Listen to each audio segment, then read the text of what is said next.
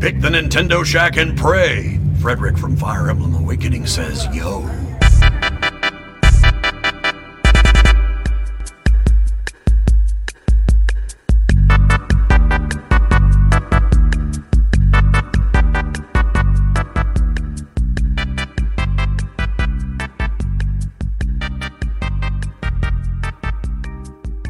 The Shack is back. Greetings, Koopalings, and welcome to the first Nintendo Shack of 2021, the flagship Nintendo show that you need on the PSVG Podcast Network. My name is Donnie Reese, and tonight we record episode 165, where we will have to suffer the Monster Hunter wrath from Garrett for at least a few minutes before we talk about what everybody wants to talk about. I'm joined here by Rebecca and Garrett, like I am each and every week. And before we get into what we've been doing over the Christmas break, let us thank those that help keep the boat afloat over at patreon.com. So, thank you so much here in the new year. Michael Masick, Barry Cathcart, Edwin Callow, Nick Creature, Rude Days 93, Ben Moxham, Nick Fallhaber, Paul Calico, Kyle Heyman, Grouchy Surge, Chris McElfresh, Devin Tyus, Josh Borboni, and Rob Emanuel. Rebecca, how you been? What you been up to? I've been doing good. Had a good Christmas, had a good New Year. I feel like it didn't feel like either of those things. It's just been kind of time off from work that was desperately needed. I'm back at work now, but I did get some gaming time in. So I've been just mostly doing a lot of like relaxing and visiting older games before I dive into the new things in 2021. I did a 100% playthrough of the Minish Cap, which I haven't played that game since I was a kid when it first came out. I've been wanting to do a 100% run of that game for a really long time, because there's more to do in this game than most other Zelda games. It is one of my favorite Zelda games. Most people think it's my favorite. It's not, but it's up there for me. And playing the 100% playthrough made me appreciate it a lot more, just with how in-depth Capcom went with this game, that I think a lot of people don't know about. I think it's an underrated Zelda to begin with, but there's 136 figurines to collect. There's 100 different Kinstone fusions, which are basically side quests. There's more heart pieces than most Zelda games. There's just so much to do. So it really made me appreciate that. It took me a week to do it. I think it took me about 35 hours to finally get everything. There's a lot of RNG involved. I did all of that on stream. It was a lot of fun. Never played it. This was originally a Game Boy Advance game, right? It was Game Boy Advance, yeah. And there's a ton of stuff in that game that people don't know. There's light arrows in that game. People don't know there's remote bombs. I would know that. There's so many things that you would miss if you were just doing a normal playthrough of it. So. Never played it. You should play it. We should play it together, Donnie. Listen, Donnie, if you like Wind Waker, you should play it because there's a lot of character overlap, a lot of like music overlap. I tried playing it when it came out on the Wii U eShop, and I was just like, no, I'm not. Really? It didn't like look great playing it with like the Wii gamepad as the double touchscreen. It was just kind of weird. You should give it another chance because it does have a lot of similarities to Wind Waker since it came out right around the same time. I think Capcom took some pages out of that book. So I will recommend it. I think it has a lot of charm to it. I'll wait for the remake. If you're just playing the main story, it's not a super long game. It's very easy. I didn't have a single game over in my 100%. It's really fun. A lot of fun. Nice. Besides that, I really haven't played anything like brand new. I do have some stuff that I'm planning on starting in 2021 before like we start getting new releases. But I did also want to mention I finally watched Scott Pilgrim versus the World after everybody encouraging me to. I don't want to get yelled at, but you're going to. Probably wasn't for me. I don't know if it was just hyped up too much. Is it possible to hype up Scott Pilgrim versus the World too much? What do you mean it isn't for you? What did not click? Chris Evans didn't click for you? I will say I liked the Zelda music that randomly played. I'm still not sure why it played, but it was cool. Mm-hmm. It felt like a lot of the same stuff over and over again. It jumped around a lot. I was confused a lot. I don't know. I don't want to talk badly about it because I know everybody listening to this really loves that movie. I feel like I might have liked it a lot more if I had watched it when it first came out. I was in high school. It seems like the kind of movie, like the plot was a daydream that somebody would have like while they're sitting bored in math class. Like they're the hero of this story of like getting the girl. I don't know. Look at all these suck-ups in the chat just sucking up to Rebecca. Whatever Rebecca says goes. Look, guys, I know she's like famous and everything, but you don't have to just go along with her. Okay? Come on, guys. Sean says in the chat, he goes, wait, you play Minish with a touchscreen? I don't really remember, but it's a DS game they put on Wii U, and it's got like the weird emulation, right? No. You're thinking of Phantom Hourglass, I think. Yeah. This was not a DS game. This was GBA, Game Boy Advance. Yeah, Game Boy Advance. This is not the sequel to Wind Waker. Okay. All right. Maybe I should try it again. Yeah, you should. Just buy a Retro Pocket 2, and then just... I've got it. I got it on the Wii U. It's sitting right there. I could just play it. Wii U is just... whatever. I'm sorry, Scott Pilgrim fans. Can I play it on my 3DS? You can't say I didn't try. What? Yes. Is it on 3DS? I have it on 3DS. Garrett, do you have an Ambassador 3DS? Yeah, that's the Ambassador one. That's why you have it. I'm a fancy pants. Yeah. That's a bummer. Maybe they'll remake it. Like they remake every Zelda eventually so long. Or just release it on Switch. I've been wondering about that because technically it's developed by Capcom. We haven't got a remake of the Oracle games, which were developed by Capcom. Those came out first. So I don't really know how that works. Like I know Nintendo has the power to remake that game. I had this like weird thing that came back to my head where I remember they released some portable games that I had never had on Wii U, but they had like this weird emulation where you could play like both screens on the gamepad or both screens on the TV. That's terrible. The DS games. What is this awful? That's awful. It was Why would you do that? Okay. So maybe I haven't. Yeah, maybe I've just never played it. You need to try because it will remind you a lot of not like the plot of Wind Waker. Like I don't want to say it's similar in that aspect of it, but like a lot of the same characters, a lot of the same, type of charm that it has. Mm-hmm. Maybe I'll look into it next time in a Zelda mood. But back to this. It's $8. Scott Pilgrim, because the game's coming out next week and it's going to be amazing. I think the game will be a lot more fun than the movie. I think the problem is I think you just need to watch the movie again. I think you just need to keep watching it. Just watch it like 10 years later and feel nostalgia for it, like me. So. Maybe that will happen. I don't know. Maybe nostalgia. I don't know. Brie Larson. I'm sorry. I gave it a really, really, really. God, I love that movie. Aubrey Plaza. You can't say I didn't try. So I did like Aubrey Plaza. She was. I liked seeing her. I can't say I liked her. Listen here, Jared. I watched it too when I tweeted at you over the break. We watched it again. I've watched that movie. God, I've watched that movie like 100 times. Well, when did you first see it? When it first came out? Yeah, a long time ago. It first came out, yeah. That's how I discovered Metric, who I've seen twice. Metric is I've seen the band awesome twice. Band. Metric's amazing. All of my kids know all the lyrics to Metric. So and Black Sheep. Rebecca, if you don't listen to Metric, you should. Okay. It's a good band. Okay. It's a great band. My Last time you told me something was great.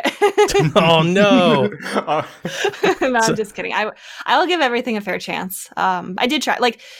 Golf Story and Scott Pilgrim. I am 2 for 2. Strike. Okay. But the thing is, I did like Golf Story. Just didn't finish it. I just didn't finish it. Barely got through it. Yeah. It's because I'm not good at golf, not because I didn't like it. Well, it's unfortunate you didn't like the movie. I love the movie. I'm sorry. I played a bunch of Bit Trip Runner with all the Bit Trip games that released on Christmas Day. If you don't remember, you can buy them all for like $10. They're like $2 a piece. You buy one, it's weird. You buy one for like $3 and you get the other ones for like $1.50 or whatever. So I played a bunch of those. I played John Wick Hex. I don't like that game. Oh, really? Can you explain that? It's weird. It's got that mechanic. Like, I'm going to say this, it's not the same thing, but it's the only thing I can think of, like Child of Light, where you have a timer. Like as your actions, as you perform actions and move and stuff, it wears out a timer. Not unlike Valkyria, right? Mm-hmm. But the menus and everything and how you do combat and how you pull it all up together. Because like you can throw your gun or you can like sneak up with people and hit them, but how it pays for that stamina and how you choose and how you move and all that, that is not what I thought I could have ever wanted in a John Wick game. Which is shame on me because I knew it was a tactics game. right? Like I had seen the trailer, so I knew what it was. I just didn't know it was that involved. Probably for you, Garrett. Much more of a involved tactics game than I could have ever. It's in my backlog. It's on Epic. I'm not ashamed of getting it. It was one of those things where I played it for 10 minutes. I mean, talk about judging a book for it. Yeah, I'm just like, no, this is not what I want at all. So usually you can tell if it's for you or not within that time. Yeah. Do you like the Mike Bithell games? Do you care for them? Give me some other ones. I don't. Oh man, I am blanking out now. I know he did like some weird robot game that Seth likes. That's the only thing I know when you say the name. There was another game. I just can't think of the titles right now. But, probably not. Yeah. Judging off this, maybe not. Maybe not. I don't know what I don't even know what I had in mind, right? But it just wasn't this. Like this was very, very involved. So anyway, I don't want to. It's probably a great game, just not for me, right? So I started going through a bunch of indie stuff, and we did Sonic Olympic Games. We played a bunch of that. I did not know you can play football in that game. Like, not soccer. Like rugby. Actual football. Like no, not American football. Not American No. football. But you can play rugby, which is really close. Oh, that's rough.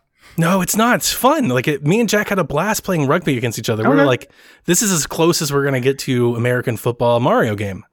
I just want to see a bunch of Nintendo and Sonic characters just beating up each other. This is just that would be fun. I mean, we did karate. There's boxing. Okay. Like we had a lot of fun with it. Actually, we played it for a day and we had a blast.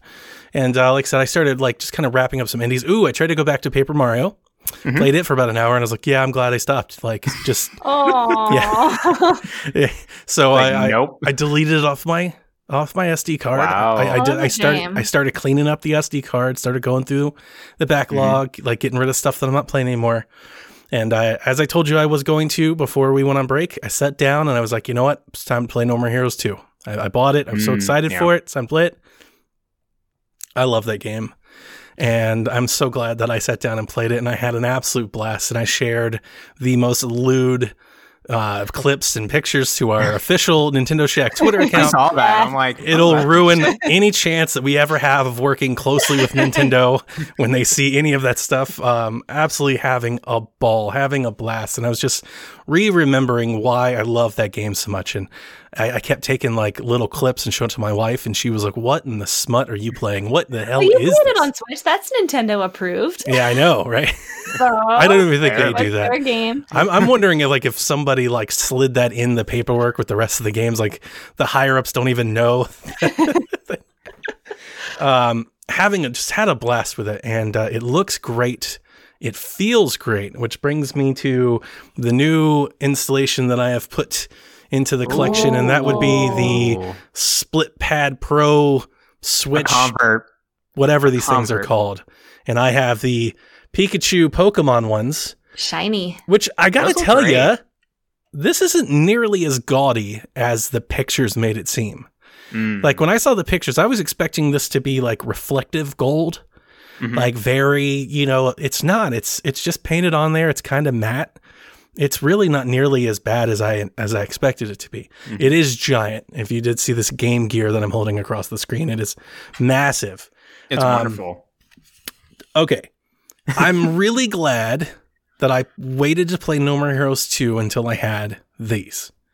I don't think I want to play No More Heroes 2 or a game like it, and I'm thinking of like Bayonetta and stuff like that without these. It is such an improvement to have buttons and real sticks that you can really get in there, move with, and because with the Joy-Con you're gonna probably mess it up.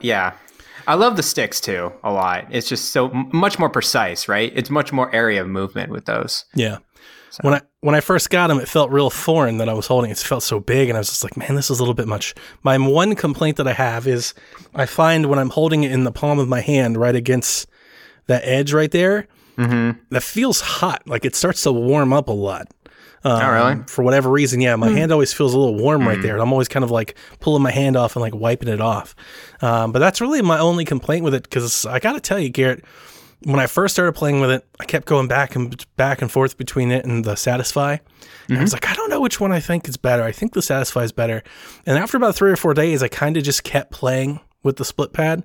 And then like a week went by and I just played with it nonstop and I didn't even think twice about it. And I do think this is kind of like my go-to way that I've played, at least over Christmas break. I played No More Heroes almost completely this way.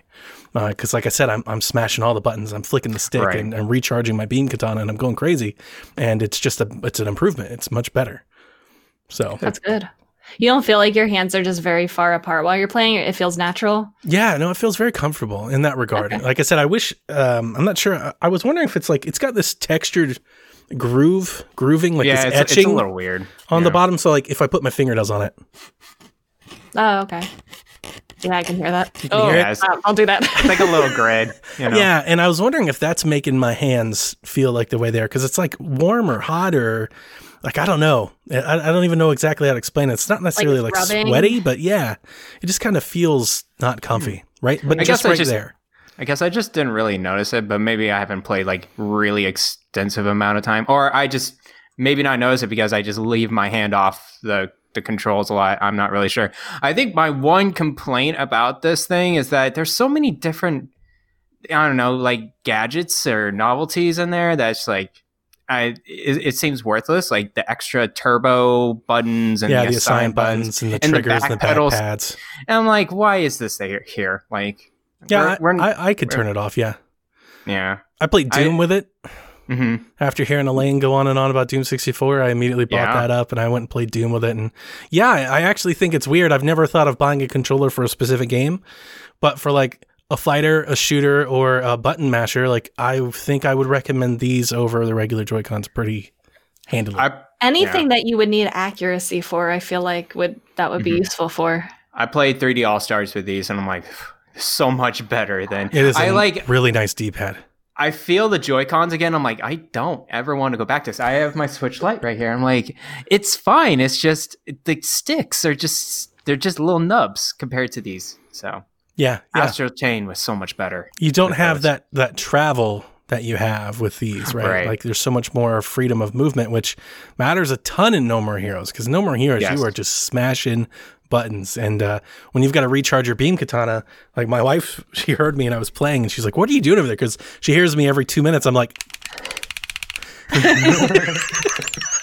because I just kind of like, wiggle the stick to get back in it, because you've got a bunch of enemies and they're like closing all around you and you gotta move. And so anyway, I had a blast. I'm so happy that No More Heroes and all of those are on there. I have more things to share with everybody, but it's going to take a while before it all arrives and stuff. But I got exciting stuff. I got so nostalgic and excited. I went and bought stuff. So stay tuned. I always encourage that. Go buy things. Go buy stuff. Yeah. I'm really excited about what I bought too. I can't wait to share it with everybody. Nice. Garrett, how was your break? Yes, it was good. Just chilled here and just at home. I did not go back to family because flying's like off limits right now, and I would have to be quarantined and all that other business with school. So I just, stuck around, played some games, had a little bit of off time. So one of the games that I've been actually addicted to. So Grindstone is great. It's a good game. It's a great indie game if you want to get into a puzzle-y, turn-based, whatever. But oh my goodness, Dicey Dungeons. That is more of my style. I've heard a lot of good things about this one. It's a great game. It's I think it's out on PC, and it just came to Switch. It is a turn-based dice roguelite dungeon crawler game. And so basically what you do is you choose one of the characters as a dice. You could be like a certain class, like a warrior, a thief, or whatever. And then you just go through the dungeon, and then you encounter certain monsters or whatever. I'm looking this up on Steam. Yeah. It's pretty. Yeah, it's a pretty simple, like just drawing or whatever. You have a loadout, and then you throw the dice, and then depending on where the dice lands, you kind of put the dice inside your little cards or loadout, and then you like attack your monster, or you put shield on yourself. It's a basic like Pokemon turn-based strategy game, and I'm just so addicted to it because it's so accessible. Like I could just go through one run for like, I don't know, 10 minutes, 15 minutes, and I'm like, you know what? I feel like doing another run and just like keep on going and trying to beat them. And like as you go through like certain battles, you get more dice.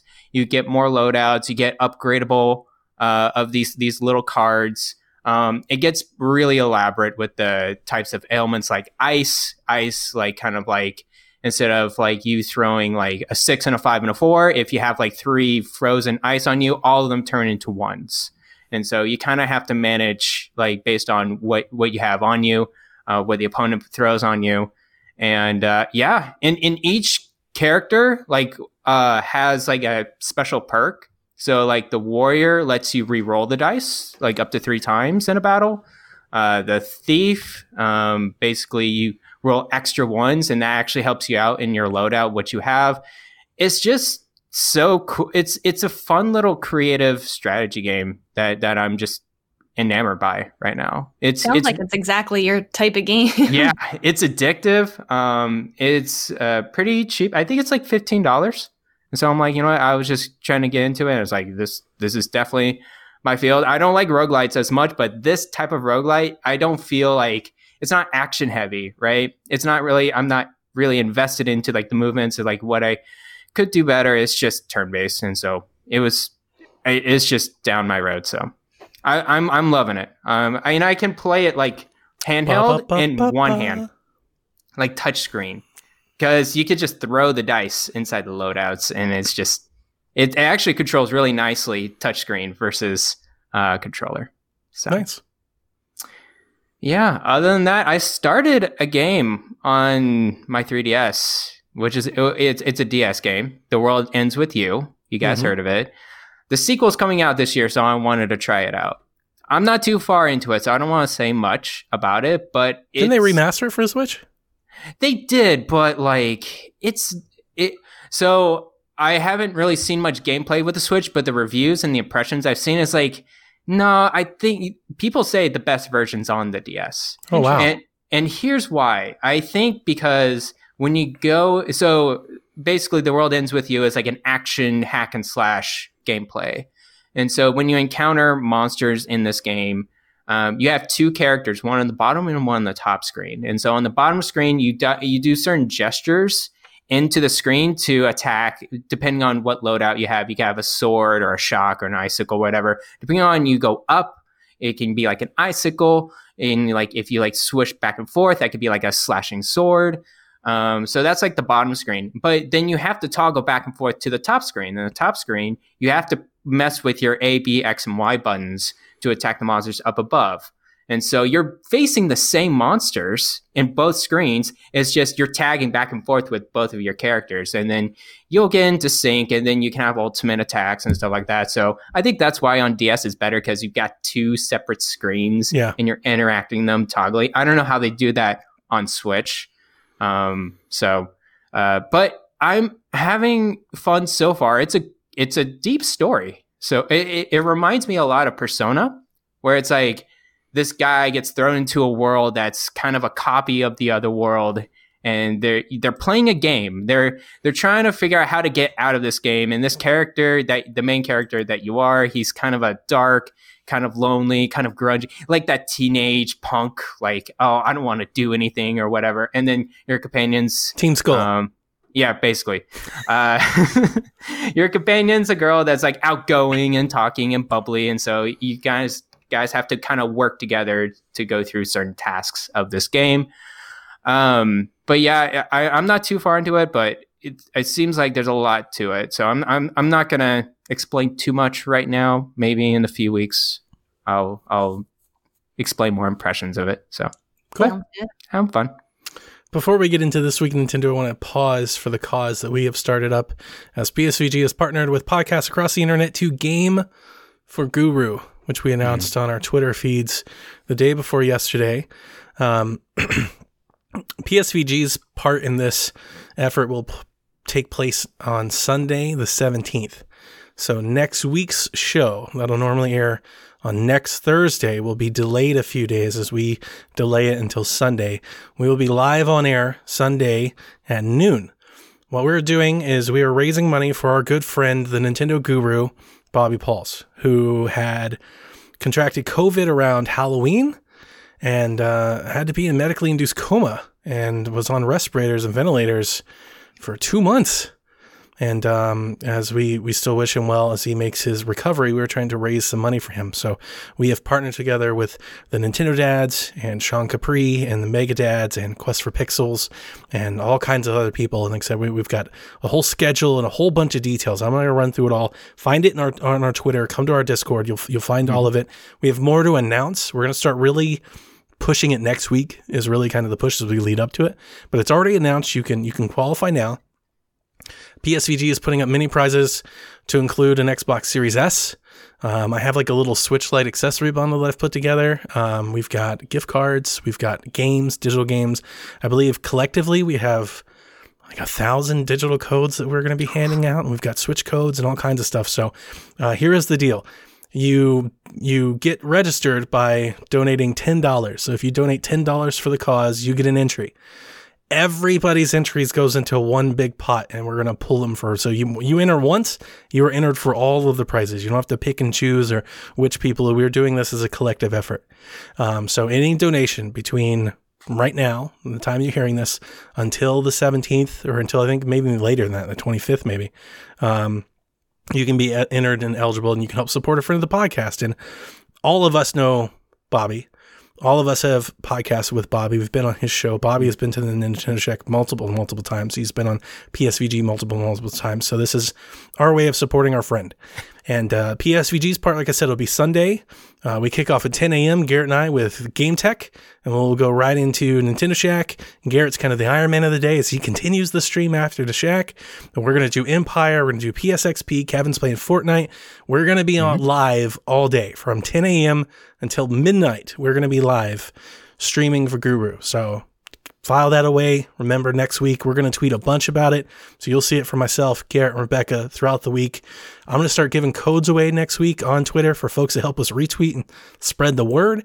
So we've got games going out. You don't even have to donate. So stay tuned. We'll have a lot of that information out starting on Monday. So this week in Nintendo, or the past couple weeks in Nintendo, kind of started off with a bang as Nintendo has acquired Canadian developer Next Level Games. Yay! Xbox buys Bethesda, and Nintendo buys Next Level Games. I mean, that's a good get for them. A studio that I'm sure most people thought they already owned. It's like, oh wait, they made Luigi's Mansion. What? Yeah, this is the studio behind Luigi's Mansion, Mario Strikers, Punch-Out on Wii, which is fantastic, and Metroid Federation Force, which I still liked. I'm not telling you it's a great game, but I didn't think it was half as bad as people wanted it to be. So this is a second-party developer that Nintendo has already had, and what essentially happened was their shareholders, or their ownership wanted to sell. They were looking to get out of the business, so they basically approached Nintendo. It's kind of like Rare, where they were like, "Hey, we're gonna sell our ownership stake, so we can either take it public, or you can buy it." And this is probably just Nintendo securing their own second party. Like, yeah, we don't want you to take it public, so we'll go ahead and take this off your hands. It's a smart move. I know a lot of people were saying, what's the point? But it only helps, I think, with whatever games are going to be coming from out of them in the future. Typically, first-party studios get more resources than second-party and contracted, so they'll probably hire more people to work for them, or they'll have a budget to hire more people to work for them. I mean, I've said a bunch. I'm not going to go on, but Luigi's Mansion, I think, is fantastic on Switch. I think it's really good. It's one of the Switch's best games, and I say that for all kinds of technological and animation reasons. It is a step up from where Nintendo, like even Odyssey, like Luigi's Mansion is fantastic in the animation and really art style. So I could only imagine really great things should come out of them, which takes us to a question from Thrack94. With Nintendo buying Next Level Games, do you think they will make more games like Strikers or just become the Luigi's Mansion team? So, like I said earlier, they've done a lot more than just Luigi's Mansion, but man, I would love to see Strikers come back. I don't know if it would be Strikers specifically, but I would think they'll do more games than just Luigi's Mansion.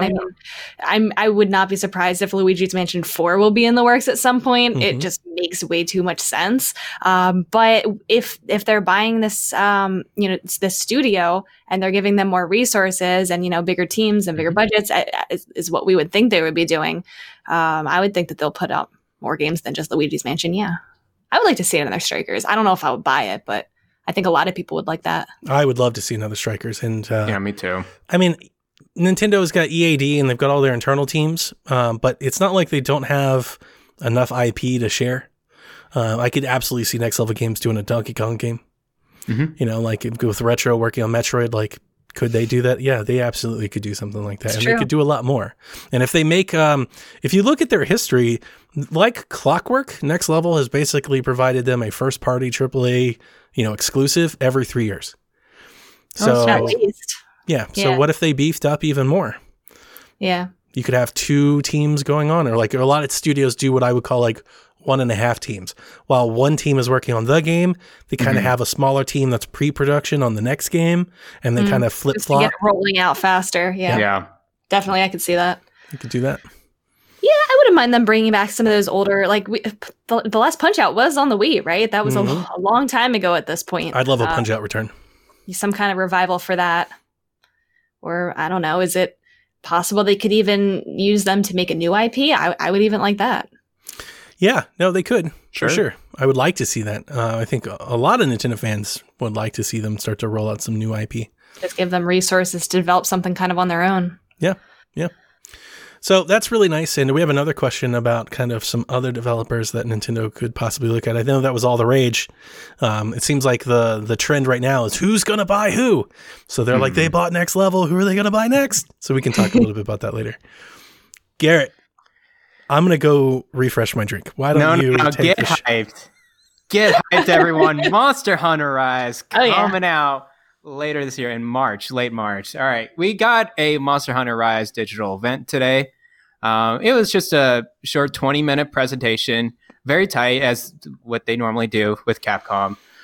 They showed off a new trailer and then showed off more monsters, new and returning monsters. Guys, I'm not I played some Monster Hunter World, but I'm not a Monster Hunter fan. You have to understand, get, the same level with me. I don't know these monsters as well as Kaiju does, or any other Monster Hunter. I'm not sure if anybody knows these monsters as well as Kaiju does. So I'm gonna name them out because they're right here. Gross Herog, Gross Herog, yes, the Lagombi, Kezu, Great Baggy, Mizusune. Kaiju was like all the rage with Mizusune. Apparently, he was a previous monster. Great Baggy. These were just made up, right? And the flagship monster, Magna Malo. I think I got that monster. It's a Pokemon. It literally looks like a Pokemon. One name. Yeah, no. All these look dope, and the combat looks great. And each of these monsters, I think, they looked all very unique. All like small to large, different kinds of attacks that they have.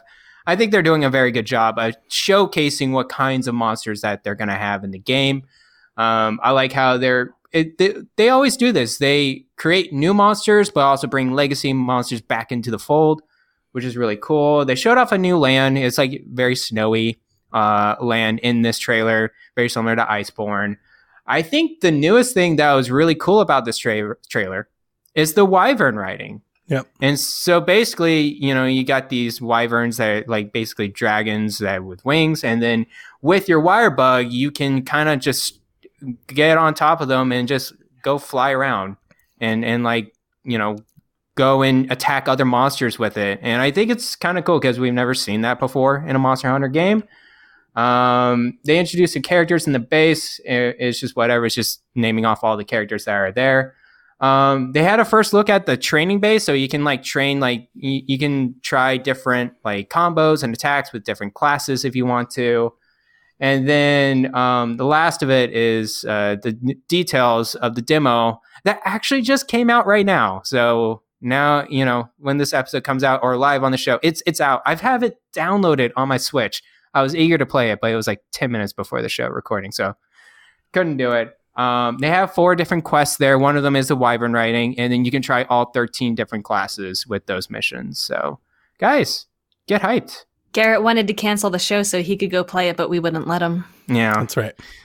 I was like, guys, I'm busy, Monster Hunter, and they're like, nope. Gotta record. This is a series that I really want to get into. Mm-hmm. I don't know. It's just something is off-putting about it. It feels. I did try one of the games on the 3DS. I don't even remember which one I tried. Mm-hmm. It was very overwhelming. Monster Hunter 4. I think it can be overwhelming. It's definitely a learning curve, especially with Monster Hunter World too. It's just the combat you have to get used to, the dodging you have to get used to. I think I find it better once the combat I took to pretty well. It's all of the menus and the customization and the it was just a lot. There was a lot in my face. I remember when I was playing it. Like I didn't know what to do to start. Oh, really? Okay. I think it's just a lot of I think you need someone to like help you out in like the first, you can even stream it and people will join you. Like, oh man, they'll definitely say that, but that will make it even more overwhelming. Yeah, probably. But yeah, people are out there to help you out with this. But I would like to try it again. Yeah, once you get a groove going with this, it's really fun. And it's an RPG. So you just get the loot, you go out, attack all the monsters you need, you get the materials, you come back, you craft more weapons and armor. And that's the part where I was like, this is the game? Yeah, it's rinse and repeat. I'm good. And then you keep going. Kevin wants to know, Garrett, convince me why I should play Monster Hunter. Donnie convinced me why I shouldn't. Rebecca convinced me to play something else. Who wants to go first? Oh my god. I'll go first. Kevin, I feel like I can do this fairly easy. Kevin's never going to play Monster Hunter. And even if I say he's never going to, he's not even going to play it out of spite. Because here's the thing. Kevin has reviews to do. Kevin's not sinking hundreds of hours into anything. Because Kevin's got new games coming in the door every week. And he's got paragraphs to write. And he's got to put them up. So Kevin, you can't possibly stop doing everything that you're doing to play 400 hours of Monster Hunter. Let alone coordinate and synchronize your schedule with 3 other people because you need to play this with friends. Monster Hunter don't need to play it with other friends. No, you do. No, you don't. Yeah, you do. No, it gets much harder to do it if you don't have friends. You need to play it with friends. No. You could play it by itself you could be okay by yourself until like late game. Until you're like 200-hour mark. And Kevin's not going to go there. Kevin, here's the thing. Kevin's not playing anything 200-hour Hold on. Donnie's trying to be all logical here. I'm here to tell you. This is fun. There are dogs. And you can ride on those dogs. Ooh. And you can put armor on those dogs. And you can pet those dogs. Do you really think this is the pitch for Kevin? Hold on. That's the pitch for me. Dogs, you're convincing me, Garrett. And cats. You got the Meowcenaries. There's so many cat puns in this game. You're going to be laughing your butt off for like the first hour. And then I think you got your $60 worth after that, right? I think you do. Kevin, you should play with me and all the other PSVG crew that's going to be into it. It's going to be great. We'll see. It's going to be great. I know your backlog. We'll see. Oh, my backlog. Don't, please. We'll see, Garrett. I'm taking the field on this one. Rebecca? Why he should play something else instead? Yeah. I think it's all the same reasons of what Donnie said. You could probably play 3 more games. 80 other games, or you could play Monster Hunter. In the time that you play Monster Hunter. We have so much fun with the dogs and cats, Kevin. It's going to be, look, I'm poke fun at Monster Hunter. It is a series that I also wish I could get into, and I tried on 3DS and Wii U. I like that you could like play both and stuff, and I tried, and I played like 20 hours of it, and Jack and I were playing. Yeah, it's just it's the same reason why I don't Destiny. It's the same reason why I don't do any of those things. Like, right. This is never the game for me, and as much as I love the trailer, and I think it looks great for a Switch game, I'm very impressed with the way it looks and everything, I just know it's not for me. It's a loot grind. Monster Hunter Stories 2. Yeah. Come talk to me when Stories 2 comes. Definitely. I think try out the demo, though. It looks pretty versatile and pretty different than the previous Monster Hunter games. Just try out a mission. No. Donnie, just try out a mission. Demo. What's so bad about trying that? It's not that it's bad. It's that I could be playing something else. That's the thing. Sorry that I want you to try out for like 15 minutes. What if you end up really liking it and you missed out on this great game that you would have liked? That I'm going to be talking about. It's a siege I could be doing in Valhalla. It's a siege Garrett could be doing in Valhalla. It's a god he could be freeing in Phoenix. This is when I drink. I hope you all have a great time with Monster Hunter. Did they show off a new Switch? No, they didn't. Unfortunately. That's unfortunate. Maybe they'll show it soon. I would expect that. Like that always happens with Monster Hunter, and it didn't happen. Like I said, maybe they'll show it soon, as a Switch revision has been found in the Switch's recent firmware leaks. This comes from notable leaker and data miner and software hacker Michael Sires. Via a data mine, he says the new Switch model is codenamed either Aula or Aula. I'm thinking Aula. Yeah. Aula. Okay. Aula. Yeah. Aula? Like Aura or Aula. Yeah. Okay. Codenamed Aula, the new Switch has a Americo chip in it. It's the same chip that the current Switch and Switch Lite have, and features an OLED screen, but he's unsure if it has 4K or not. However, there are lots of references in the firmware to a Realtek chip with 4K Ultra HD multimedia capabilities in the firmware, which leads Michael Sires to speculate that maybe this other chip is actually in the dock. Aula has new general purpose I/O throughput that the current version 2 Switch does not have, which leads him to think that the dock, if this is a dock that can boost things, will not be compatible with your current hardware. So if you already have a Switch, you can't buy the new dock and not the new Switch and still get the same benefits. While others believe that this might just be kind of some sort of backwards compatibility mode with the old Switch.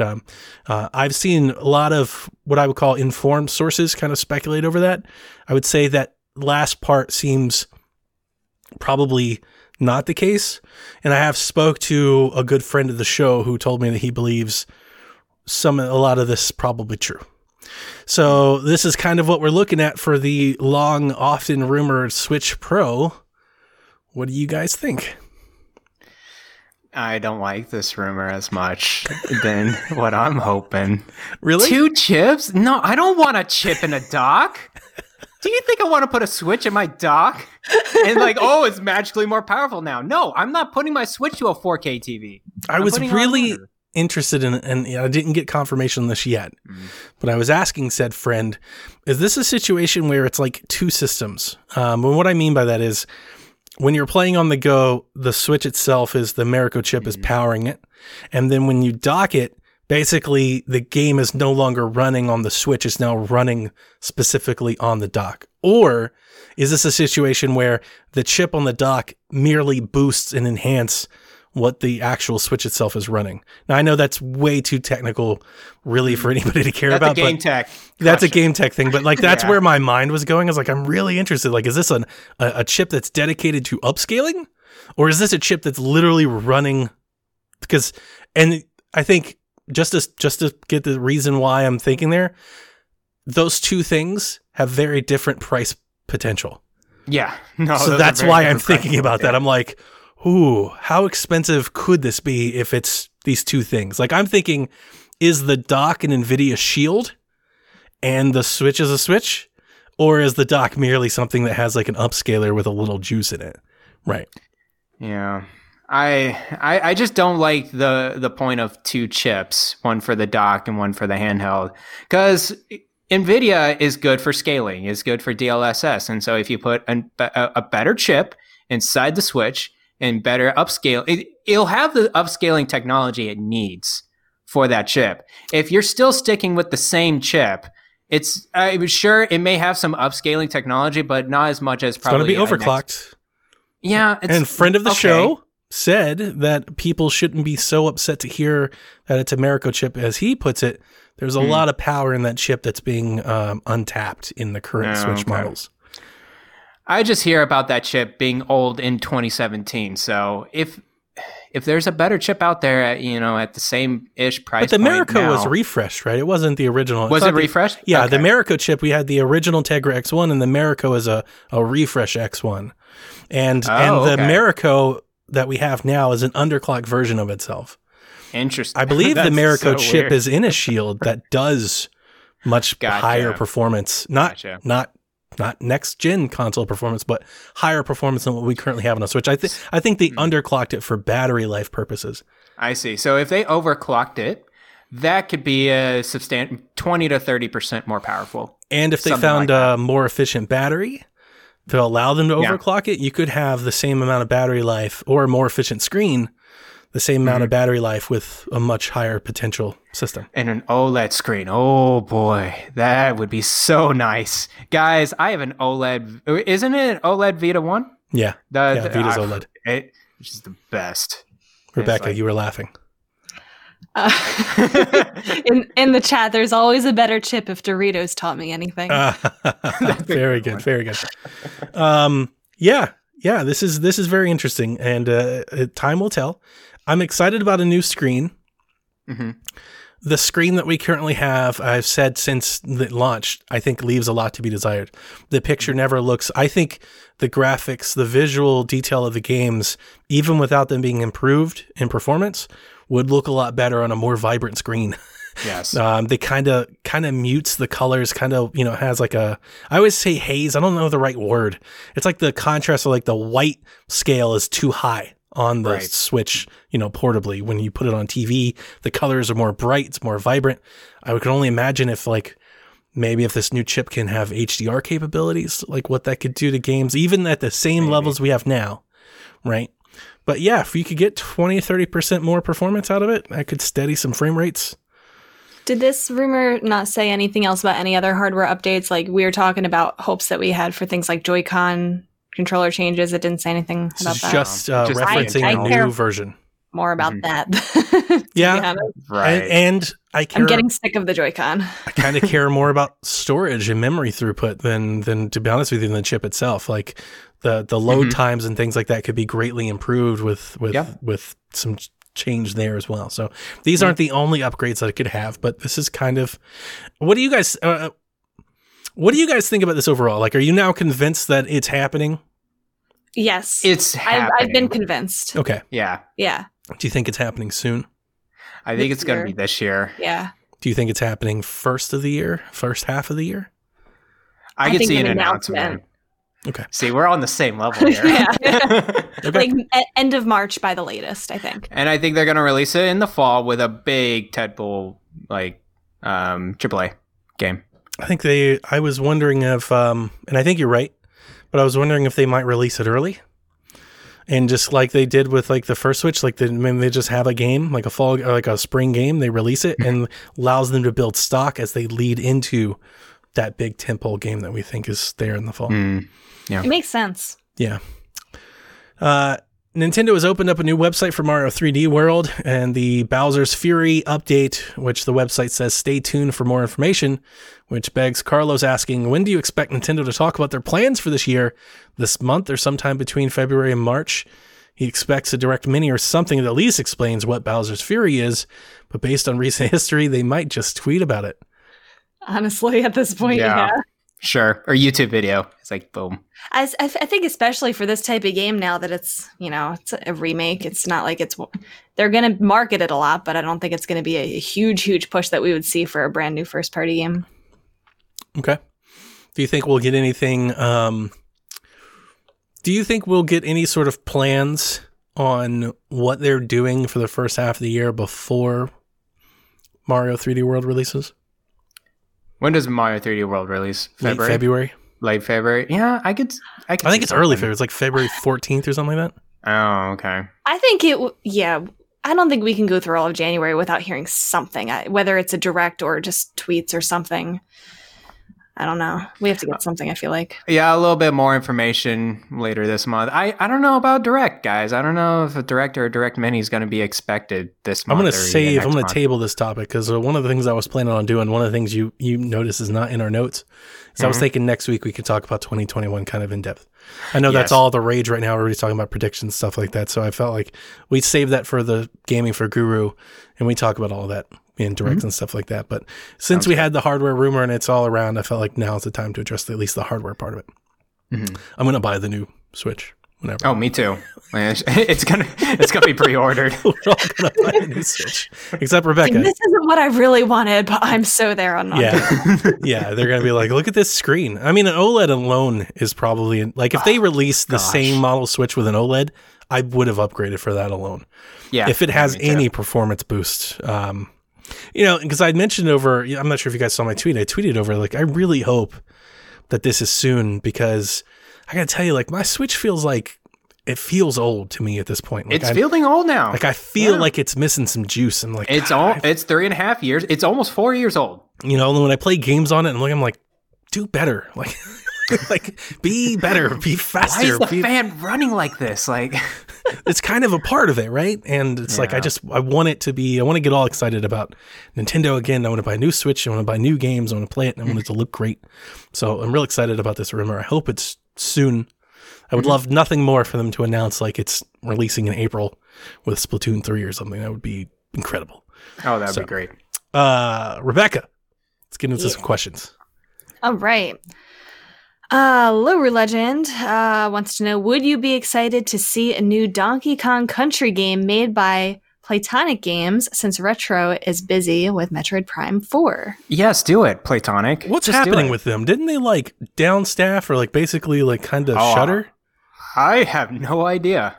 Can you shed some light on that? I haven't heard anything from them since, didn't they did the sequel to Yooka-Laylee, they did the Impossible Lair and Yep. Nothing? I'm wondering if I may have them confused with somebody else, but I wonder, I mean, maybe was it the Lucky's Tale folks? One of those folks just like they put the game out and then they basically just like fired everybody. And like I did not hear about that for Playtonic Games. They didn't close, but they just like went skeleton crew, but I don't remember. I don't remember who it was, but yeah, we haven't heard from them in a while. And yeah, if you were going to license out an IP like that, Playtonic is a really good, bet to do it. I mean, they've got experience. They made it. The new Yooka-Laylee was fantastic. I would love to see something like that. It makes sense. 100% for it. Apparently, Yooka-Laylee and the Impossible Lair was an incredible 2D platformer. You should play it. I think, didn't we mention them? We got a question months ago, like what developers would you lend Nintendo IP out to? I'm pretty sure we said them for Donkey Kong. I've been saying them for like any Rare IP. Like I've been saying this for Xbox for a while now. I'm like, give them Conker, give them Banjo, let them make a game because they did. Like they made a Rare game. They did. They did it. Give them the IP Rare. And let them go do it. That would make a lot of sense. Canadian Crawler wants to know, what is your favorite place to visit and take in scenery in Breath of the Wild? Said his is climbing up to the Peak of Awakening and waiting for one of the dragons to pop up. Anywhere in the Akala region. Yeah, that's pretty. That whole grass, fall, leaves kind of thing. Yeah, I love that whole little area of the map. I really like in the southeast corner, I think it is, in the Farron region with all of like the waterfalls and like the jungly trees. Yeah. No, it's good. Guys, I need to play this game again. I don't know. I'm waiting for Breath of the Wild 2 to get closer. I've never really taken scenery with Breath of the Wild. Like, I know it's pretty. I know it's lying. But it's just like... That hurts. Okay, cool art. Now I'm just going to play the game. Wow. Yep. Wow. I said it. Okay, cool art.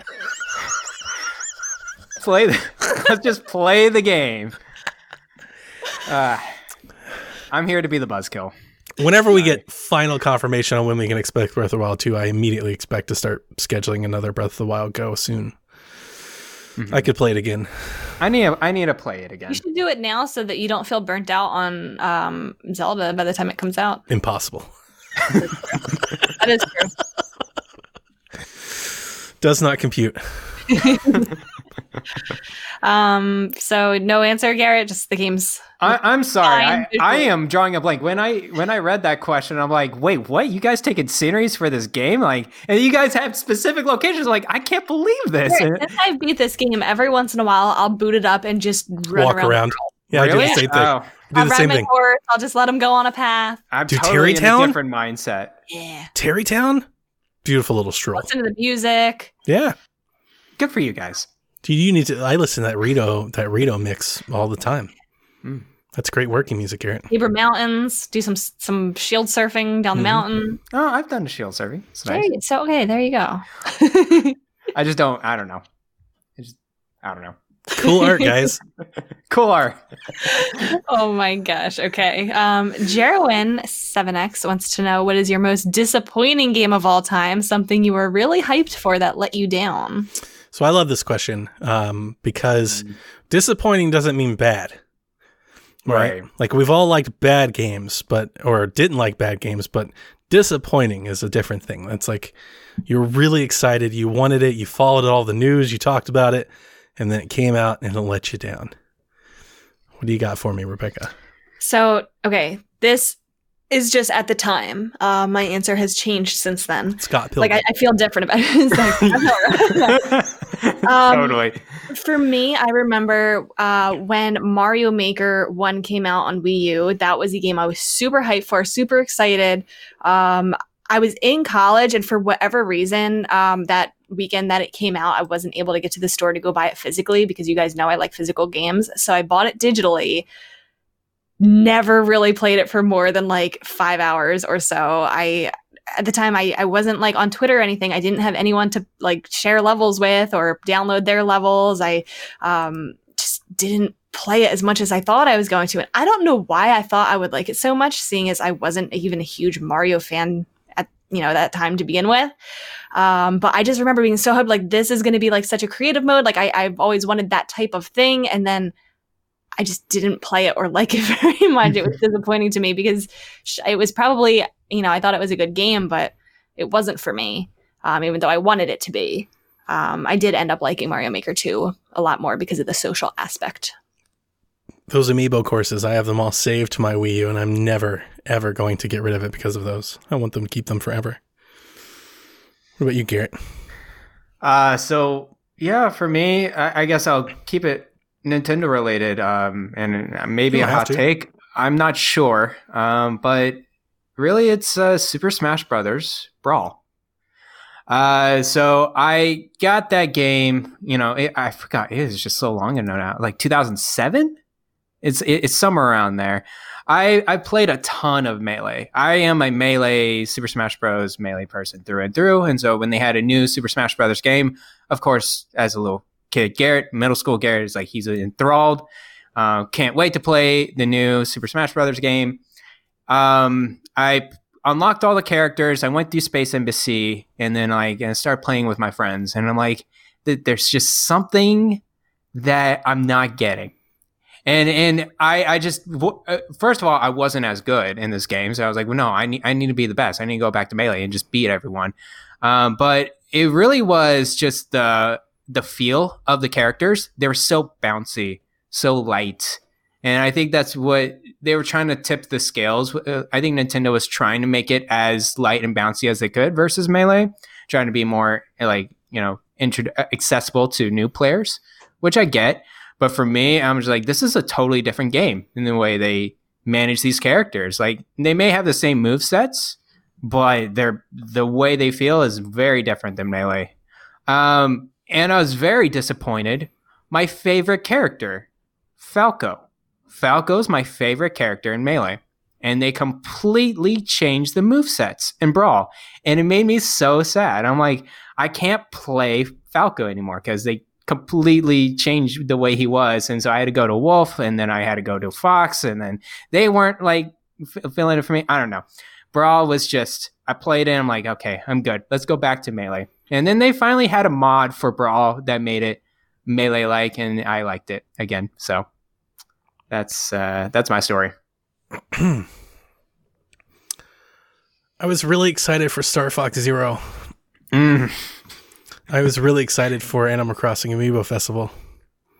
Really? And yeah, I was. Because at that time we had all the Amiibo. And my daughter loved Animal Crossing, and like she loved it on 3DS, and they showed this, and I was like, it's gonna be so good. And we got it, and it was so bad. Deadly Premonition 2. I was really excited for it. I pre-ordered it after beating the last one. I was like, this could be so good. And it's just really bad. It's not even that it let me down. It's just awful. It's just a bad game. But I have better ones. Sean in the chat says Mario 3D All-Stars, which I understand. I think it was one of my more disappointing games last year. But even with it not doing as much as I wanted it to do, it's still an HD version of Galaxy, which is excellent. And it's still Sunshine, which you can't play without a GameCube until then, which is great. And it's still 64, and it is somewhat HD-ified 64, even if it still has all the same issues it had before. It's still pretty good. But my answers that I thought, that I think are best for me in this one, starting from like 4 to first, Heavy Rain is a game that PlayStation fans told me forever that they thought I would like, that I did not like at all. I hated it. I just, expectations were too high. Really? Yeah, I was just like, this is not good. Kinect. I was so hook, line, and sinker Xbox when I saw Kinect for the first time, and they had the Milo demo and stuff on stage. I was like, Kinect's gonna be the next wave of gaming. It's so good. Kinect. And then I got Kinect and brought it home. And then it's like, oh boy, this is not good, guys. The first Kinect was not great. No. Red Dead Redemption 2 is something that I looked forward to for years. Coming off of GTA 5. I never got super into Red Dead. Or, I mean, that's not true. I mean, I played and beat Red Dead Redemption 2. It was never like the game of the year game for me. But after coming off of GTA 5, which I absolutely loved, I was like, man, Red Dead Redemption 2 is going to be so far. That game couldn't have been a further miss for me. Like, I almost hated it. Sad. I almost like molecularly hated Red Dead Redemption 2. Like, it's slow animations when you're pressing buttons and controls. It's like very slow. It feels like there's lag or latency in the game, and it's just so calm. And like, exactly, it's trying to be calm, and it's meant to. Like, they meant to do it. It's purposeful, and I hate it. Yeah, it's very purposeful. It drives me nuts, and it's such an acute Jerry Seinfeld dumb thing to not like about a game, but when you do it over and over and over, I was like, this is killing me. But the number one game that I think that I was most excited for, over the moon excited for, that really let me down, is Pokemon Sword and Shield. Oh, that's not where we. That's not the game I was thinking either. Where did you guys think I was going? The Last of Us Part 2. No. Where we thought you were going. As I mentioned, I think The Last of Us Part 2 is an excellent game. Yeah. So it didn't really let me down in regards as a product. And now it's not what I wanted from a storyline aspect at all. And for that reason, I really don't like it. But outside of that, like, it's really good. And I played it to finish, and like, it's fine. It just really, this is sad to say. It's a fine game. Yeah. It lowered my like love for the franchise a lot. I think so sad. And it makes me sad to say it, but it just takes me. The only thing that I can equate to it is like, if you had a favorite TV show for years and they like recast a character or something that you liked, or they killed off a character that you liked. That's how I feel about The Last of Us now. It's like, I love the first season.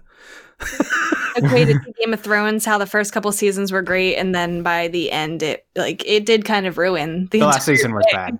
The last season was bad. Is an understatement. Yeah. That's how I feel about The Last of Us 2. It's like, it. Not only did I not like where they took the franchise, but I hated what they did to the part of the franchise that I liked.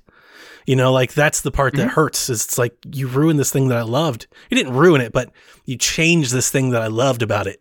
So now you kind of make me. Yeah, you took it away from me. That's how I feel. It's like, you took that from me. No, Pokemon Sword and Shield. Okay. I was coming off of an all-time high with Pokemon, with Jack in my back pocket, who loves Pokemon. He plays them all. And I was like, God, we love Pokemon. And we lost our minds on Pokemon Sun and Moon. And we did the streams with Lobo and Caro, and I loved Pokemon Sun and Moon. And I thought they were great, and probably definitely my favorite modern Pokemon. I love Sun and Moon. And I was like, Sword and Shield's gonna be epic. It's Breath of the Wild Pokemon. There's all this stuff. Look at it. And whoof, what a swing and a miss. Yeah. I remember those episodes I was doing with Caro at the time where we were playing it, and you were almost reluctantly playing it. And we're like, oh, we're still going, I guess. And it just, Pokemon Sword and Shield just missed it for me completely. Guys, I can't make it through that story. I'm a Pokemon fan. I think of myself, I've beaten the games a lot. This one, I'm just like, I'm hour 3, and I'm like, no. Yeah, the story's anymore. awful, and every time I say it, every Pokemon fan says the same to me. Who plays it for the story? Well, I do. And I realize that they're not like great epics of drama, but some of them are good, and then I'm invested and I want to see them. They've got good characters and good dialogue, and this one doesn't. It's almost like it's almost void of any of that. It's to even call it mediocre, I feel like, is a compliment. It's just like devoid of any storytelling.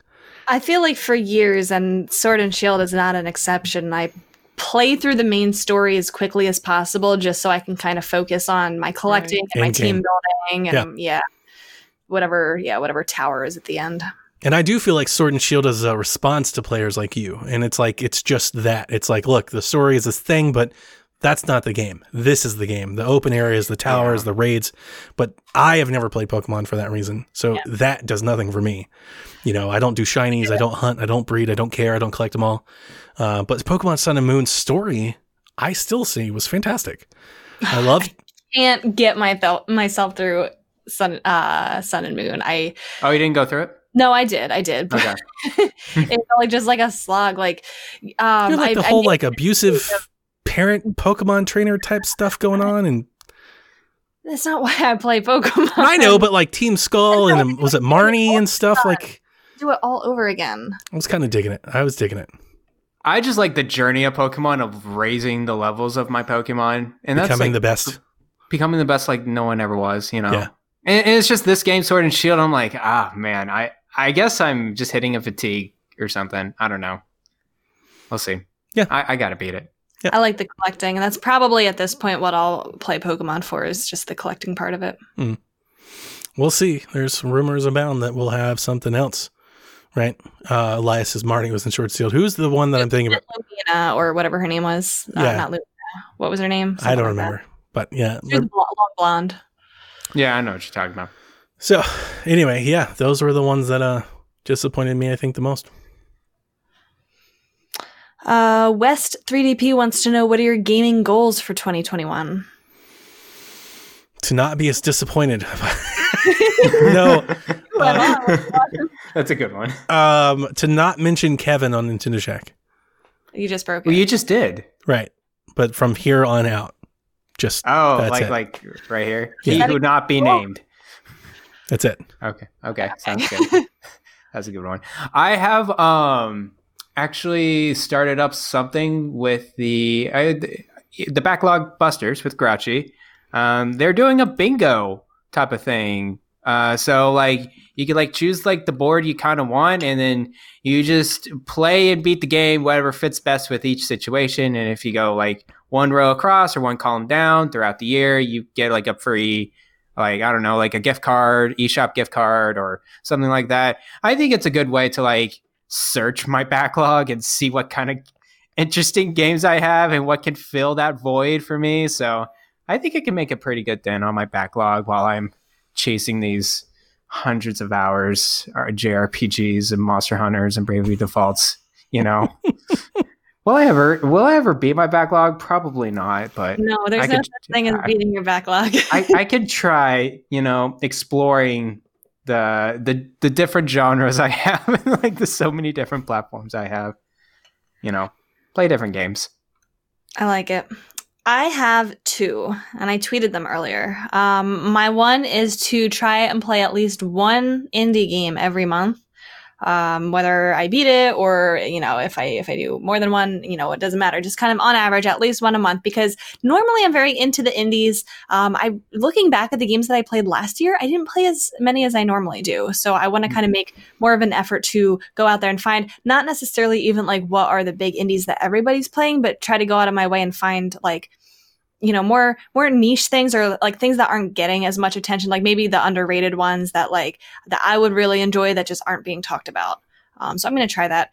That being said, I am going to be starting with a one that's really mainstream with Ori.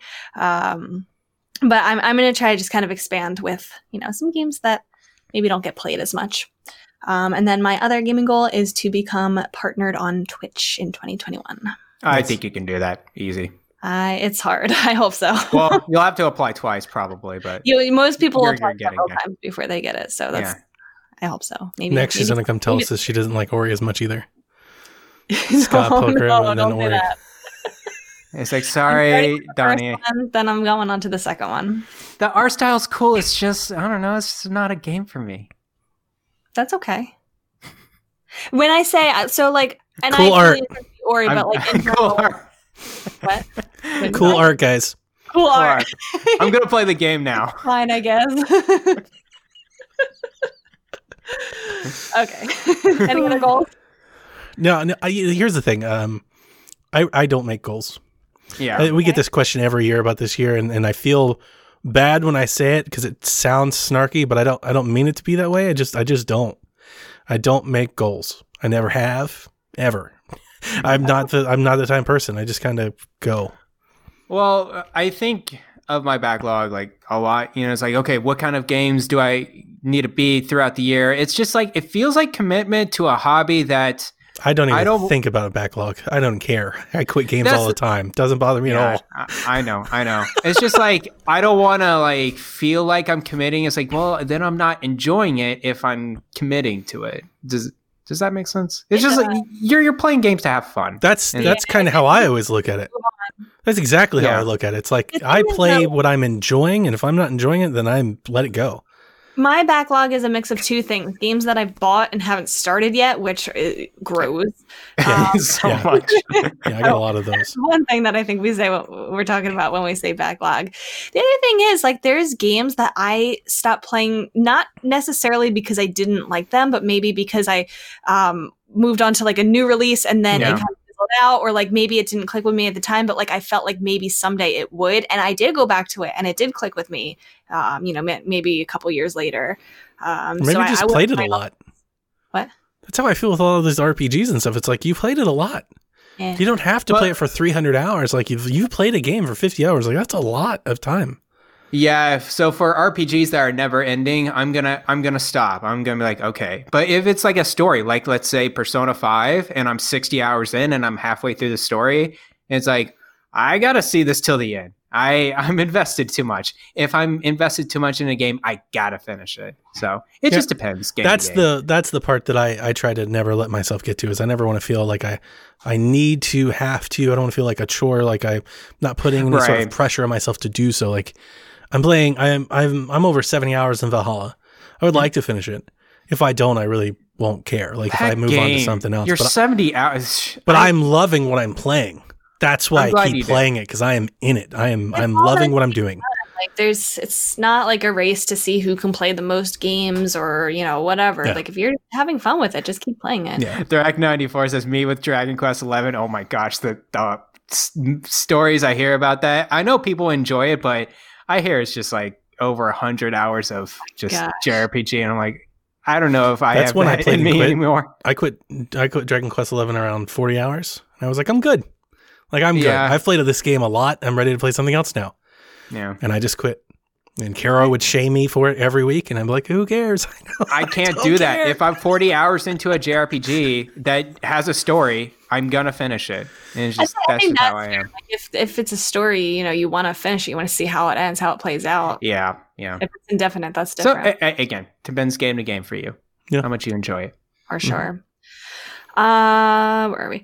Zelda Gift World wants to know, what are your thoughts on controller batteries? Nintendo and PlayStation use rechargeable internal batteries. Microsoft, who is a partner with Duracell, uses AA batteries. Do they still use batteries? They do, but the only thing I heard when you asked this question was, what's the deal with the controllers and batteries? They got batteries that are rechargeable. Why do they do that? Because they have a partnership with Duracell. I saw that earlier today. Yeah. Okay, here's the thing. For years, we have had this debate come up at various times, usually in the Discord. I really want to know why people care at all. But for either way, like, who cares? Who cares? But here's the thing. You don't have to use the batteries. They have charging packs that you can put in yourself. Yeah. You can use rechargeable batteries. Like, there's a bajillion different options. So who cares if it has batteries or not? I don't. Donnie, we're gamers. We need to have an opinion about every single piece of tech. But it's like this weird thing that people are like, I don't want controllers that can possibly use batteries. It's like, why do you care that much? I just love how the Sony... That's me. I wouldn't buy... Like, I would buy a rechargeable controller. I have rechargeable battery packs, but I also have batteries. Here's my answer to this question. I don't like controllers that you can't replace the batteries on. That's my answer. So I would prefer to be able to replace the battery in a Switch. Yes. I would prefer to be able to replace the battery in a DualShock. I like the Xbox controller because the battery is an optional, easily replaceable part.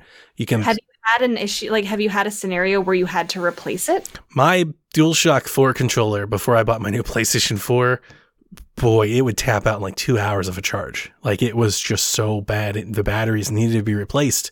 And I wanted to be able to replace them, but you've got to take the whole damn thing apart, and you got to get a tri-wing screwdriver, and you got to, like, that's too much. So I would prefer the option to where the battery is accessible, because all batteries are wearable parts, every one of them. So I always prefer, like the 3DS. You can pop the back plate off, that battery pops right off, and you can replace it. That's my answer to this question. I prefer that. I don't care if it's AA batteries or an actual battery pack. I just want it to be easily to be replaced. Well, I haven't had a PlayStation in the time that they've had wireless controllers, but all I know is that I have thousands of hours with this thing. Yeah. And I get 50 hours in a charge, and I don't need to worry about replacing batteries or buying batteries or scraping battery acid every single time I go without playing this for months. Yeah. I hate batteries. I hate the Wii remotes for that reason. I will always, always, always love just to recharge this, use it for 50 hours. I bought battery packs for my Wii remotes. I bought battery packs for my Xbox controllers, all with battery packs. So I don't mind each way, but as Donnie said, I have rechargeable battery packs, and I just pop those things whenever the Xbox controller runs out of power. It's like, all right, let's just flip it to the other one. Yeah, he has the little pack back there. And then like the Switch Pro controller, as you said, Rebecca, with your controller, it's a long time. And so I'm really like, nice with it. It's very, very, I'm very satisfied with it. Yeah. So I would like it, but still, if the battery's going to run out, it's going to run out eventually. I'm hearing horror stories of the PSP batteries being popped open now. It's like the time. It's like it's aging to the point where that thing's going to be rusting and gone. Your Vitas, your 3DSs, all your handhelds are going to be toast unless you treat it properly, which is mid-charge and whatever. And they tell people, like, if you've got 3DSs that you're keeping like as collector's items stuff, then they tell you to take the battery out. Yeah, they take the battery out. Because even if you're not using them, it's still deteriorating, just sitting there connected to the system. It's like, take the battery out. Yeah. That's why I have a Vita TV, because it doesn't need a battery, and I'm going to still need to play Vita games when I'm like 80 years old. So,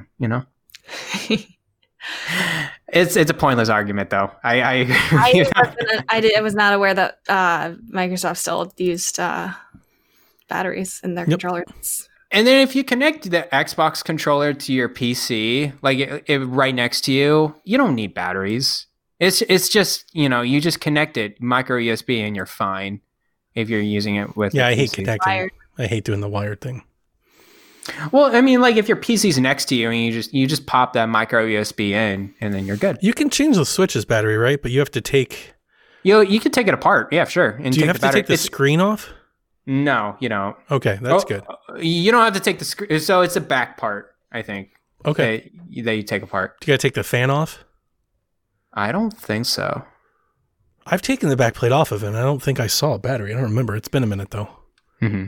But yeah, no, like that's my only thing about batteries. I don't care if they take Duracells or whatever. I just want the batteries to be easily replaceable. I hate like phones that you can't replace the batteries on. Like, that's what I don't like. I don't want to see that happen across the board. Literally gonna have to put a hot gun next to the phone in order to detach it or something. Yeah, that's a pain. That's a pain.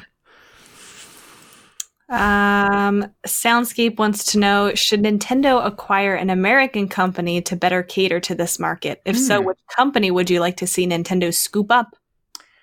That's a good question. It's a great question that I prepared for.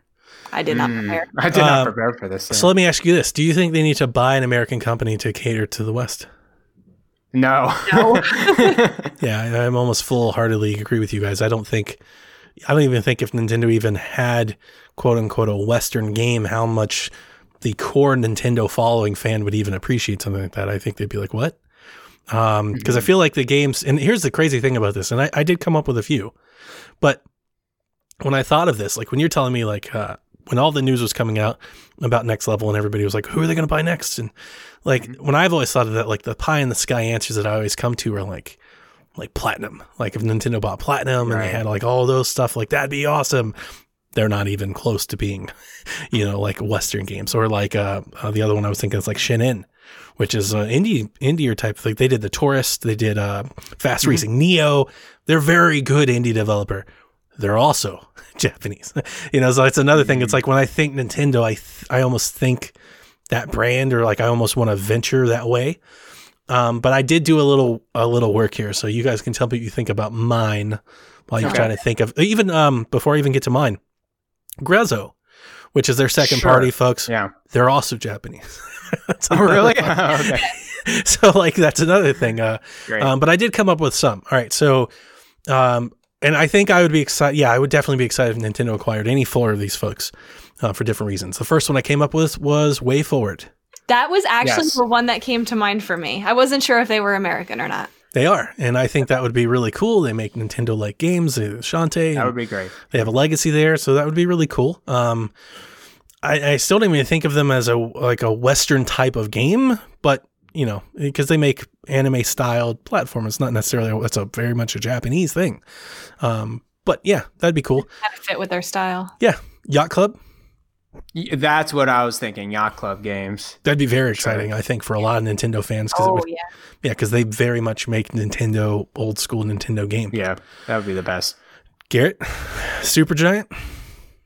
Yes. Okay. Sure. What did they make again? Remind me. Hades, Pyre, Transistor, Bastion. Sure. I feel like they're fine without Nintendo, though. No, they definitely are. I'm just thinking of who could they possibly? Because here's the other thing: when I think of who could Nintendo acquire, like when you're talking like who is Xbox going to buy, who's PlayStation going to buy, I'm like, Bethesda and EA, and I never even come close to that. I'm like, what's a cool indie developer that could Nintendo? I mean, that's a cool indie developer. It is a cool indie developer, and they make amazing games. And if it comes only on Nintendo, I don't think people would be opposed to it. Yeah, exactly. I think so. The last one was me trying to go a little outside the box for the question. Saber Interactive. Okay. What do they do? They did World War Z. Yeah. They did WWE Playgrounds, 2K, NBA 2K Playgrounds. They've done a lot of stuff. They've actually kind of had they just got bought out from somebody for a lot of money. Let me look it up here. They did the Crysis remastered port. They're doing Evil Dead the game. They've worked on Halo in the past. They've done a lot of port work, Ghostbusters, Call of Cthulhu, things like that. They are, quote unquote, a Western dev that makes Western shooters and sports games and things like that. And they've worked with Nintendo. I do not think Nintendo would acquire Saber Interactive because I actually think it would be a very expensive acquisition. Very expensive because they've, especially lately, the last few years, they've put out a lot of games that have made a lot of money. But if they acquired Saber Interactive and they had somebody else that was doing sports games in addition to Camelot, and maybe they could bring in a basketball game with a license that was exclusive, or bring in a football game with a license that was exclusive, or do a shooter, a Western shooter that people get into, or a battle royale, or a Call of Duty clone, or anything like that, that would be really cool, and I would really like it. I don't think most Nintendo fans would care, personally. Yeah, I don't think so either. Those are all good ideas, Donnie. Maybe it's just because it's on my mind and I'm looking at it right here from a previous question, but Playtonic Games. Yeah. Give them more resources to make. I thought about them too. Things like Donkey Kong and whatnot. I also had Mercury Steam. They're the ones that did the Samus Returns port. Yep. Yeah. They did Castlevania Lords of Shadow, which I liked. Aren't they from Spain? I think they are. I was going to say I thought they were Germany. I know they're in. I think they're Europe. Yeah, I think they're European. Okay. I don't think it matters, but yeah, I think they're in Europe. But I really those are Western. Metroid wasn't, right, but the Castlevania stuff they did was a quote Western style action game. That'd be cool. It'd be cool for them to do something like that. I was trying to think a Western RPG that's not owned by Bethesda or by Xbox. They own them all now. They it's. I don't know who else to think about. It's Xbox now. And then EA. It's EA, and then Sony has Horizon. It's all over. I can't think of because Xbox owns the Outer Worlds people too. Elias says Mercury Steam is Spanish. Good job, Garrett. Thank you. So sorry guys, I'm out of Western RPG developers right now. I would have to look up later. Indie Creates would be a great pickup, I think, for Nintendo, but that's not American markets, I think. Not that they would ever do it. Not that they're necessarily even a developer, but if Nintendo ever bought Devolver, I would just be so absolutely adorably happy. That'd be so anti. That would be Nintendo. the funniest thing ever. I mean, it would be the best. Man, my uncle that works at Nintendo, if they did. I actually got a good one.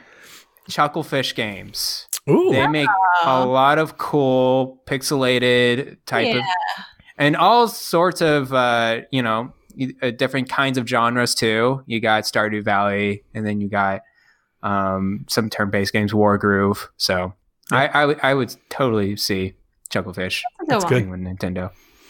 Yeah, good one. So good ideas there. Last question. G-Man wants to know, with the update to Animal Crossing New Horizons coming year, do you think there will be announced Super Mario items coming to the game? And maybe with Zelda's 35th anniversary this year, could there be a release of Zelda items coming too? He also says, happy 2021. Maybe I'm making this up. Did they say, I think, that they're adding Mario items to Animal Crossing already? I don't remember that, actually. I just made that up. But there used to be a lot of Nintendo items in Animal Crossing before, and they're all missing in this game. I don't know why I thought that, like that they said in March or whatever for the 1 year. It was either that or like for Pocket Camp. I'm not sure which one. But they should. I think they should. They already have all of these item ideas that were in previous games that they could add for it, both Mario and Zelda and others. Star Fox. I'm looking at a picture. It was in the Mario Metroid. Direct. There's Pikmin. There's Star Fox stuff. Right, there's Triforces, backgrounds, wallpaper, blocks, shells, Mario Karts, all kinds of stuff. So yeah, get all those items. Yeah. Apparently it was in the Direct for that it is coming to New Horizons. I think it would make sense for them to do that for Zelda too. They had the Master Sword, the Triforce, they had lots of stuff. That'd be a great way to keep that game going. It really would be. And like, I would hate to see them do it with paid DLC, but that would make them a fortune and I would buy it. Do it, Nintendo. They should do it for free because it used to be for free. Nah. Yeah, I wonder if are they going to do a DLC pack this year? Do you think they're going to? My impression was all of the year one content that came out was planned ahead of time. I think they held back a lot of content to add it in the year one update, and I think this year they've been working on next year's updates, which I think we'll either see in continuous free updates or DLC. It would be very smart for them to do the DLC, but the reason why I think they might continue to push out free updates is because it's the same team as the Splatoon team, and we got updates for 3 years for that game for free. Yeah, but we never got I don't know, it's not licensed, but gear in Splatoon. I would have liked to have seen Mario and Zelda gear in Splatoon and would have paid for it. Yeah. People were saying that they could have done that with the amiibo support, scan your Zelda amiibo, get special Zelda themed gear. The answer is to do both, right? You do some free Mario stuff, but then the really cool items, maybe you put them behind. I mean, Nintendo's not opposed to having DLC. We've seen what they've done with Smash, and Animal Crossing is a bell buster. You just make all the bells, sit back and just rake in the money. I would buy it. I would like to see, not that I care because I'm not playing it, but I would like to see Animal Crossing do bigger expansions instead of these little seasonal updates with a couple new items and stuff. I would like to see more of a Destiny-like approach with a big update that brings a whole new mechanic and some gear and a new villager. And I'd like to see a little bit more, at least annually. Here's the annual update to kind of refresh the game a little. I think it would make a lot of sense for them to do it, and that's what I'm anticipating, honestly. I think next year we'll get very repetitive with the same exact events and the same exact, item pools and everything. They're going to have to refresh a little bit, I think, to keep the audience up. And my hope is that that's what they've been working on all this year. I think as we got the updates for this year, it's clear that they did make some changes along the way based on feedback from previous events. Couldn't have taken them this whole time. They have to be working on something. Yeah. You hope. We'll see how they do this year. We'll find out next week when we talk about 2021 and all the things we hope and wish the year ahead of us will have. Yep. But that'll do it for us on this show. Remember, next week we game for Guru. So we record on Thursdays. The podcast goes on Fridays. But next week it will be delayed until Sunday. So you will not have the podcast in your feed like you normally do. But once we record it on Sunday, it'll go out as fast as I can turn it back around Sunday afternoon. So you'll have it then, and then we'll be back on schedule. So Gaming for Guru, make sure you go find it. Check me out on Twitter. Come find out all the information, and we'll continue to keep pumping it as we lead until next Sunday. But until then, we'll catch you next time. Good night, Koopalings. Bye-bye.